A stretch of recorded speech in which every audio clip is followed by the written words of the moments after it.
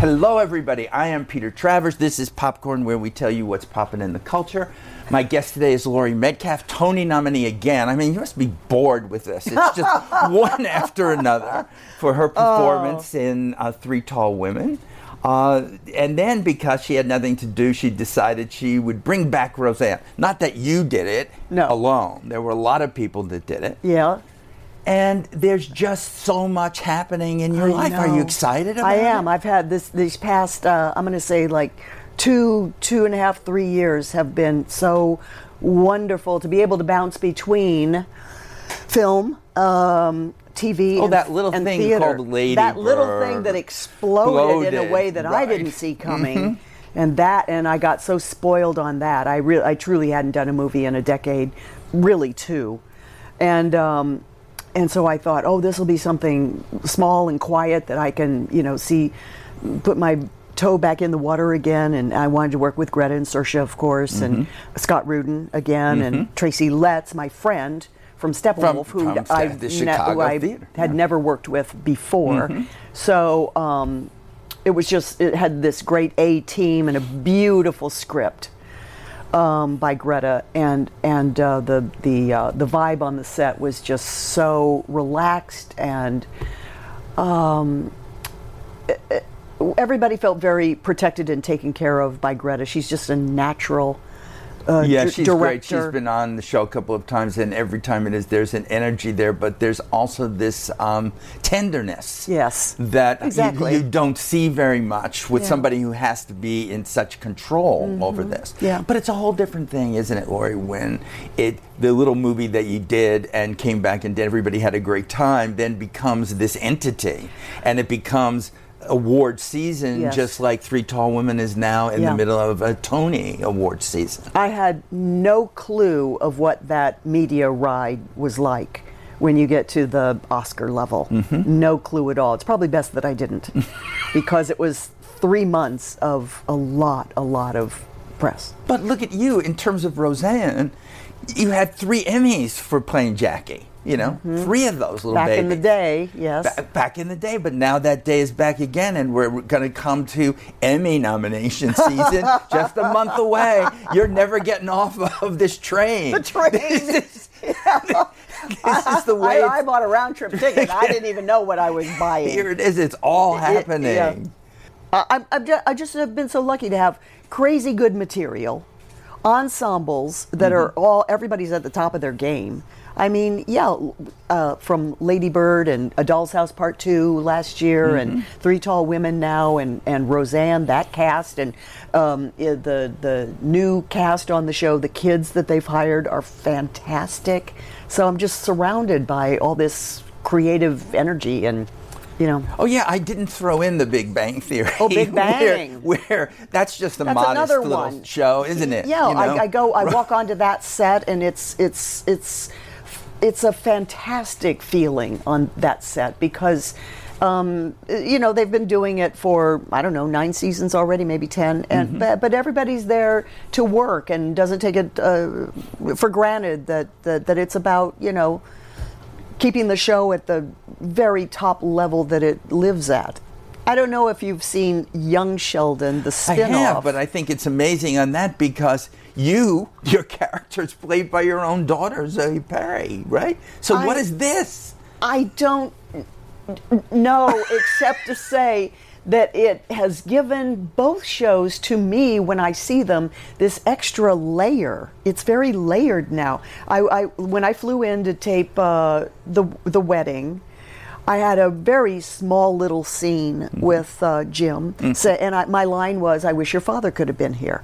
And now I have that actor Lance's face in my head when I was saying that, and I knew that he passes away when Jim's character Sheldon is very young, and it just really cemented it to me. It was very emotional, and then the fact that my daughter Zoe is I don't know, she's playing me or I'm playing her, but this can't no, she comes first. Yeah, she originated it. She did in her own way. Yeah. But this can't have ever happened. I know mothers and daughters have worked together, but they can't have played the same character on concurrent shows. No, it could never happen. No. I don't accept the fact that it could actually be. It could be like a great deal of therapy involved in trying to work out what that really means right. and how much it's like the both of you as mother and daughter growing up with her in the beginning. And then there's levels of growing up also that I see in Roseanne, of revisiting that set, where I see the daughters who are now in their 40s having a fight in the kitchen where they literally grew up, because they cast us as a family and we bonded and we became a family over the decade that we shot that show. But now we really are. We spent so much time together that there's such a history there. It's just richer to me now, this reboot, because of those layers in that history. Well, it's a weird thing to compare the characters on Roseanne to the characters in Three Tall Women, because it's not really the same world, but it is basically about aging. Yes. What happens to you when that goes on, how you approach life differently, or how you remember it differently. Exactly. And it's all there. And you could basically... And the younger one is projecting forward, and then the middle one has the 360-degree view. Oh, yeah. And then the older one is reflecting back. I think watching Three Tall Women as an audience member must be kind of fascinating to see at the different ages how they all recall a certain event that they have lived through. I see in that audience at Three Tall Women, people, you could see something just hit them. And they kind of lose the play for a moment while they're living their own version of it in their heads, which is theater when it works, Yes, it really is. It's really specific to Albie, and yet you identify with it in the same way that Lady Bird was so specific to Greta, but it hit home to everyone. So it's you watch somebody's details of their life and then apply it to your own. But of all these things that you do, is the theater your baby? Is this the one that just drops? Yes. I remember seeing you way back in the 80s in Bomb and Gilead. Oh. And it was just one of these things where I had... That was a special show. Whoa. Really special. We brought it from Steppenwolf. From Chicago. Plugged in a lot of excellent New York actors, and it ran for 9 months. That's the longest theater I've ever been in. It was really special. It was very theatrical and had images in it that have remained with people, and it had this brilliant monologue that I was able to give, and we had music by Springsteen and Ricky Lee Jones and Tom Waits. They all came to see it on different nights. We were all starstruck. It was a real cool time to be in New York and doing theater. Mammoth things were going on. Sam Shepard. Really, really You've worked with exciting. them all. You've worked with them all. I haven't worked that much in New York. No, but believe it or not, because I was always doing it in Chicago. Yeah.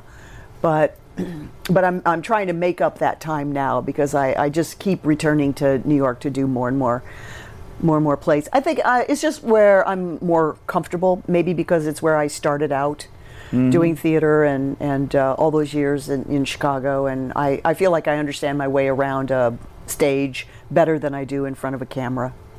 When Glenda Jackson was here, she said something to me about your process as opposed to hers. She said, I go home every night and read the play all the time. But you actually do it before people get in their seats? Oh, well, that's kind of a vocal and mental warm-up for me. Yeah. Once we're running the show. Right. I like to get to the theater early. She still beats me every day, though. She's the first one there. With her door wide open, and she's got a little transistor radio that's about that big, like a deck of cards, and it's real scratchy, and she's playing, I don't know, either a news program or classical music, and she's sitting at her dressing table. But I go early and go through all my lines, On stage. So I usually do it on stage, but this particular set is a little too busy for that, so I lock myself in my dressing room and do them all there, even on a 2-show day. Now it's just superstitious, I think, if something bad will happen if I don't do it. If you don't do it. Yeah. So God forbid you're late. Yes. Well, I would be running them as I'm running down the sidewalk, or however I'm getting to the theater. It doesn't matter as long as you're doing it. As long as I get every single line out, in the subway. Allowed. That would be a great place. I look like a crazy woman running them to myself, walking down the street. I think there's a lot of company here in this city that I call home. A lot of us will be talking to ourselves about something. Yeah. It won't be the words of Edward Albee, unfortunately, but it'll be something that comes to our head. Yeah, to do that. So you, growing up in Chicago, was this you saying to yourself, I'm always going to be an actor? This is me? Oh, Mom no. And Dad, Well, I grew up in Southern Illinois, so I knew zero actors, and I never, ever thought that it would be a possibility. I knew that I liked it because I did it a little bit in high school, but I was pretty shy, and then when I fell in with the other actors and we formed Steppenwolf, that was what gave me the confidence to think, well, maybe I can do this as a group. I'll be in this safe environment, and we can do it as a group. Had I tried to do it on my own, I doubt that I would be doing it today. I think I don't think my skin was thick enough to take some rejections, and that probably comes with the territory. Yeah, I probably would have gone on a couple of auditions in St. Louis because I was down in Southern Illinois and not gotten them, and then just called it a day.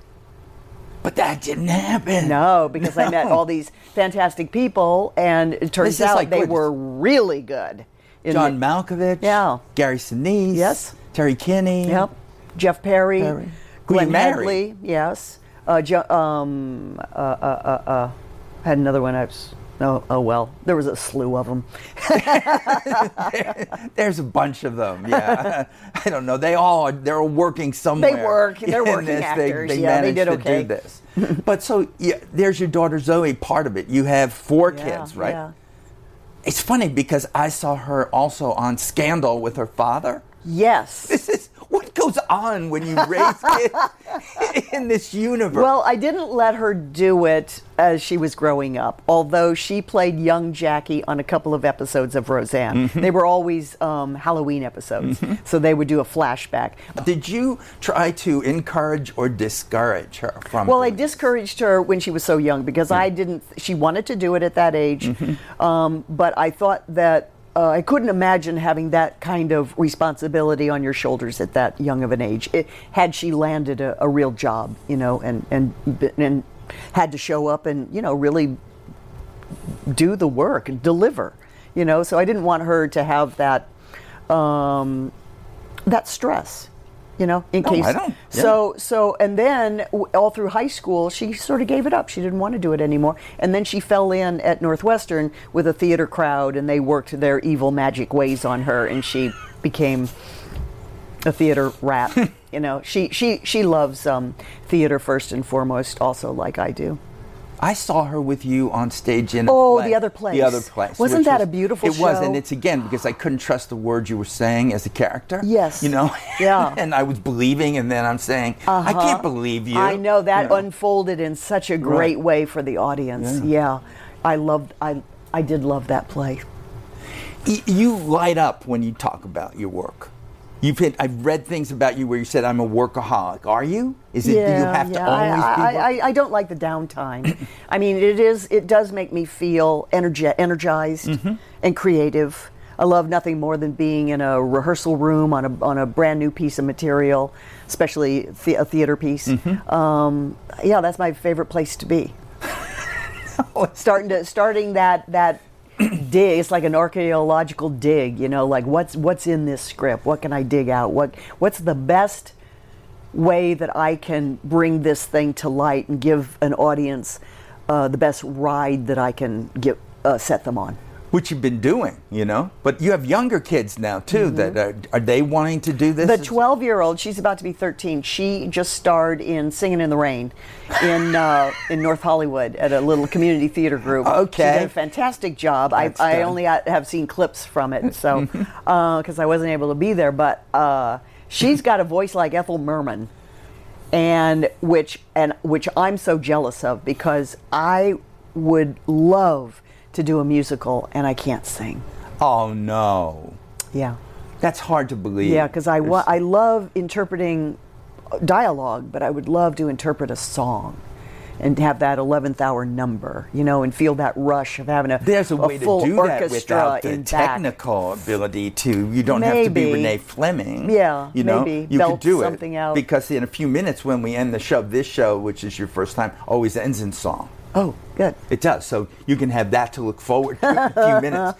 But when you started, was it Desperately Seeking Susan? Yeah. Was that the first movie? Yes. So that's Madonna? Yes. Also starting? Yes, also starting. What was that like? She was such a eager student. She was so committed to doing a good job, and she knew she was out of her element. I was too, because I had never done a movie. I had only done theater, and the casting directors who put me in it had seen Balm and Gilead.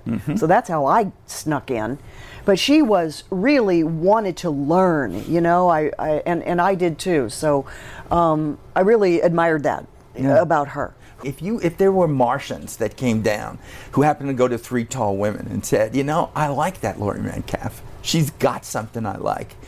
What would you say are two of the three things you would tell those Martians to see that you've already done that make you happy about what you did? Because it looks like lately I've had a lot. Yeah. Yes. Yeah. I am, but lately I would say the 3 seasons of Getting On. Oh, great which show. I thought was brilliant, and everybody working on it knew that it was like lightning in a bottle. That the writing was fantastic, and so was the casting and everything about it. And you would think, okay, we're going to do this about geriatrics. I know. And it walked that perfect fine line of having heart and humor. The writers did it so well. I was really proud of that series. I don't know if I've ever even said that before, but I was. And then also, like I said, I had a wealth of it come down the pike lately. I did one episode of Horace and Pete, which was a long monologue with Louis C.K. that he wrote and directed and acted opposite me. And it was, we were just sitting across the table. The material was superb, and he trusted me with it, and it took me a month to learn it. And I just thought that it was one of the biggest challenges I ever had, and a huge payoff, because I thought that it was a beautiful piece of material. Talk about monologue too. It's it was back to Balm and Gilead. Yeah, Balm and Gilead was another highlight, even though that's been 34 years ago. I think that the writing that they do on Roseanne has been so smart lately, and it's I didn't know where they would go with it, but I think they've crafted it perfectly with making it current but also nostalgic at the same time. Yeah. It's a fine line to walk. Well, I want you to keep walking that fine line. I think it's a great line to walk, and it's been a pleasure having you on the show. But now it's the time for song. Okay. It could be your 11 o'clock number. What would be this, before you even sing something that's still there in your throat? In my throat. In there. Where is it? Heart, throat, head? My voice. Your voice, yeah. My singing voice? Your singing voice, yeah. Well, it's very much throat. Throat. Yeah, so it's like a train whistle. It's like I like this. That. But it has a range of about 3 notes. So give me those 3 notes. Where would I? The bottom would be. They go?